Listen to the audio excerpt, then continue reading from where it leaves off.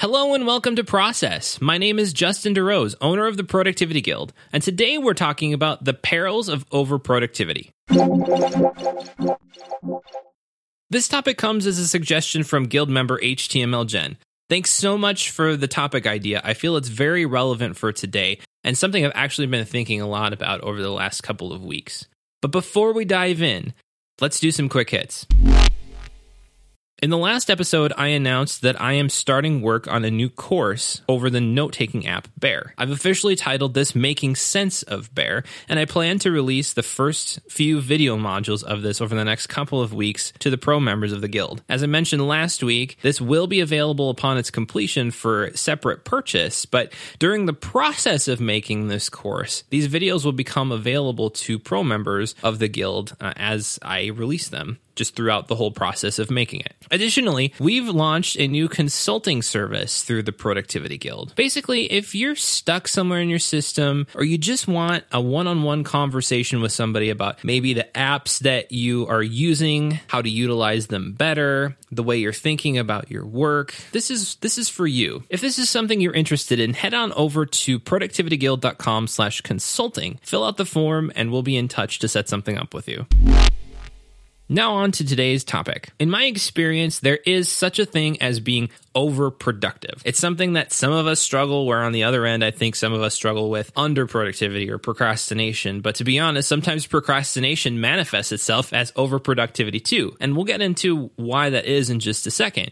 But overproductivity generally sits in an area where the desire is to squeeze every bit of efficiency we can out of not just the work that we're doing, but our lives as well. This can look like stuff like always trying to get the closest parking spot, or micro-scheduling down to the minute and cramming every moment of the day full with something to do. Or it can even look like constantly tweaking our systems and automation just to get a little bit more efficiency out of them. Well, to see why this is not necessarily the best thing, let's talk about the Pareto principle. The Pareto principle says that 80% of the results that we see often comes from 20% of the work that we do, and the remaining 20% of results to get ourselves to 100% comes from 80% of the work. When we apply this to the concept of productivity, that means that the remaining 20% of our efficiency comes from 80% of the work. To me, that sounds a little bit off balance, because that means we're trying to eke 20%, just a little bit more efficiency out of our systems and out of our lives by doing a lot more work and spending a lot more time on it. And in a sense, I feel like the value of that gets way out of balance when we're dealing with productivity. So when you focus on trying to eke out that remaining 20% of efficiency, what happens? Well, in my personal experience and what I've seen with other people is that the focus becomes too much on the process versus the outcome. Our work is all about the output that we put out. My job at the Productivity Guild there is to make sure this podcast gets out, our courses get out, our community members feel connected in our community, and there's discussion going on in the forums, and our consulting calls get done. Anything beyond that is icing on the cake. Obviously there's other processes that need to take place in the operation of a business, but those are the main value things that provide value to our customers, to our people and our community, and to me as a business owner. But instead, if I were to focus on eking out this 20% of efficiency, I'd probably be looking at constantly tweaking all these little things on the forums, or constantly trying to reevaluate all these little bits of marketing copy, or trying to make my video production process faster and faster and faster and faster all the time. Whatever that is, but it then the focus becomes not on outputting content that's valuable, but on the process to get the content out. And that's not exactly the right place to be focusing my time. When you focus on getting that extra 20% of efficiency out, it can leave you feeling exhausted without much of a sense of progress, especially when that flip happens when you switch from focusing on the outcome to focusing on the process. And lastly here, leisure often takes a back seat to an ever-increased focus on output. This was the default of my life for a long time. I didn't necessarily work a ton of hours, but I did find myself trying to squeeze every ounce of productivity out of my life. And this ultimately left me unsatisfied and exhausted because my worth doesn't come from the output of my life or even from the efficiency of my processes. It took me a while, but I learned that my worth and value comes from the fact that I exist and that no work can raise or lower that bar or my sense of value. Now, after realizing this, my mindset toward productivity didn't change overnight. It's been a years-long focus that I'm still battling against, but I've made a lot of headway in overcoming that. And out of that process, I've learned and realized that sometimes our biggest productivity issues come with how we think about ourselves and our work, because ultimately how we think begets how we act. So it's possible that the way we're thinking about our work and the way we're thinking about our lives is resulting in us being overproductive. Additionally, overproductivity can root from trying to manage the chaos in our lives without setting appropriate boundaries. Frankly, this is why I scaled back my use of OmniFocus. I realized that I was trying to just manage everything in my life without trying to really evaluate what was most important. I had all of these pieces of information flying at me, from having 2 different types of businesses, plus being a dad and a husband and involved in my church and all of these different areas of responsibility. And I just had to step back and say enough and realize that there's certain things that automatically trigger that need to get done. There's other things that I need some help remembering, which is where my system comes into play. And then there's other things that just don't need to happen. But when I was trying to manage all of these extra little things, most days I ended up just feeling overwhelmed and by all the things I didn't get done, instead of appreciating all the things that I did. With all that, we can see that being overproductive is maybe not the best thing in the world. There are some people that definitely do benefit from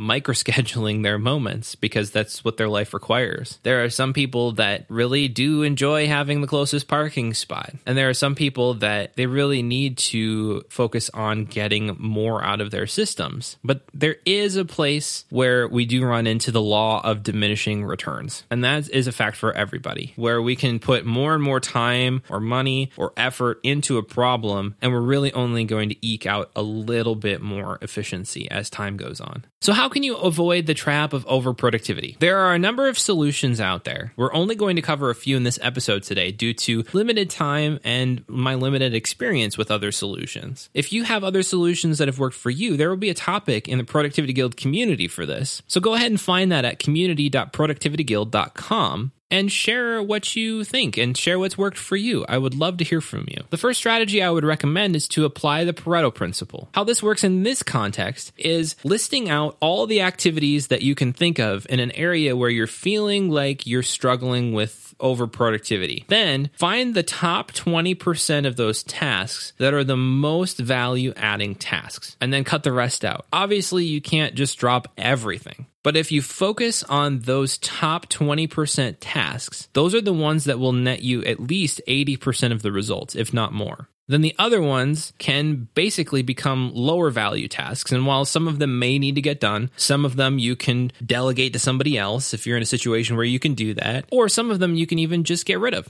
So then with the remaining 80% of those tasks, that remaining list that's not your high value stuff, not all of those can be just dropped. So you may have to do some of them. Some of them you can delegate, and then some of them you can just flat out get rid of altogether. But if you focus again on that top 20%, then you have a semblance of what the most important activities that you need to do in a given time period, say a week or a month or a day, and then you can focus on getting those done. And then you can have a satisfaction of knowing I got the most important work done today if the other stuff didn't get done as well. Another strategy is to be intentional with your leisure. A life that values leisure activity is one that's more fulfilled and recharged. And leisure isn't just watching TV or stuff like that. It's things that we can do that aren't our profession that are rejuvenating to us. This can be things like even fixing something in our house, or making something, changing the oil in our car, playing an instrument, going out for a run, whatever it looks like for you, because this is going to differ for every single person. It's more than just sitting down and watching the latest Netflix show, though that can be lumped into this. I highly recommend, though, that you pick up Digital Minimalism by Cal Newport if you haven't already, as he has a whole chapter in that book on reclaiming intentional leisure that explains this concept in great detail. But the point is, if we can schedule our leisure in and be intentional with it, we create more space in our days, we create more space in our lives to be able to actually recharge and reconnect. Because one of the things that happens when we focus on being overproductive and trying to eke out all this efficiency from our lives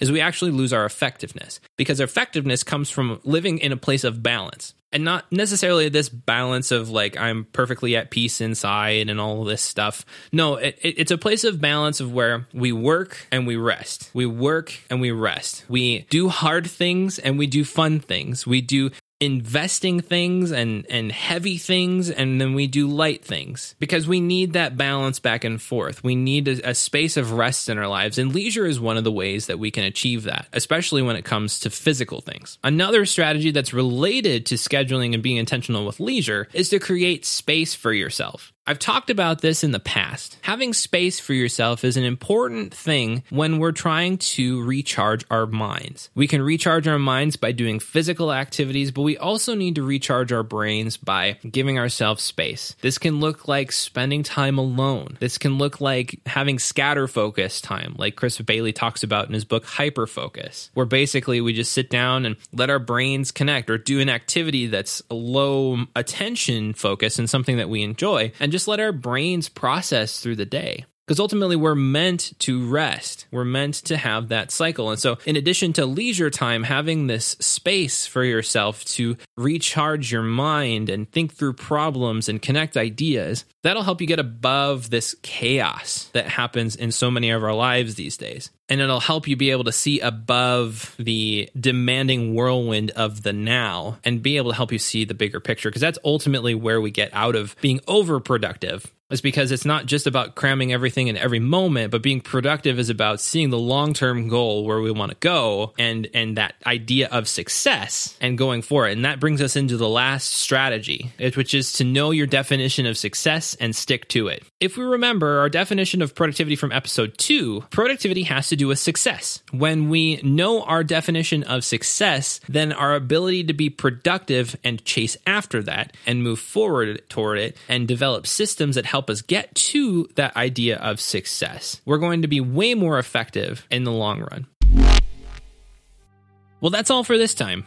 If you want to join in on the discussion for this episode, or if you want to connect with others who are in the process of becoming better on their productivity journey, head on over to the Productivity Guild at productivityguild.com. Or if you want to support this podcast and get access to video modules, productivity courses, and more, consider signing up for a pro membership at the Productivity Guild for just $10 a month.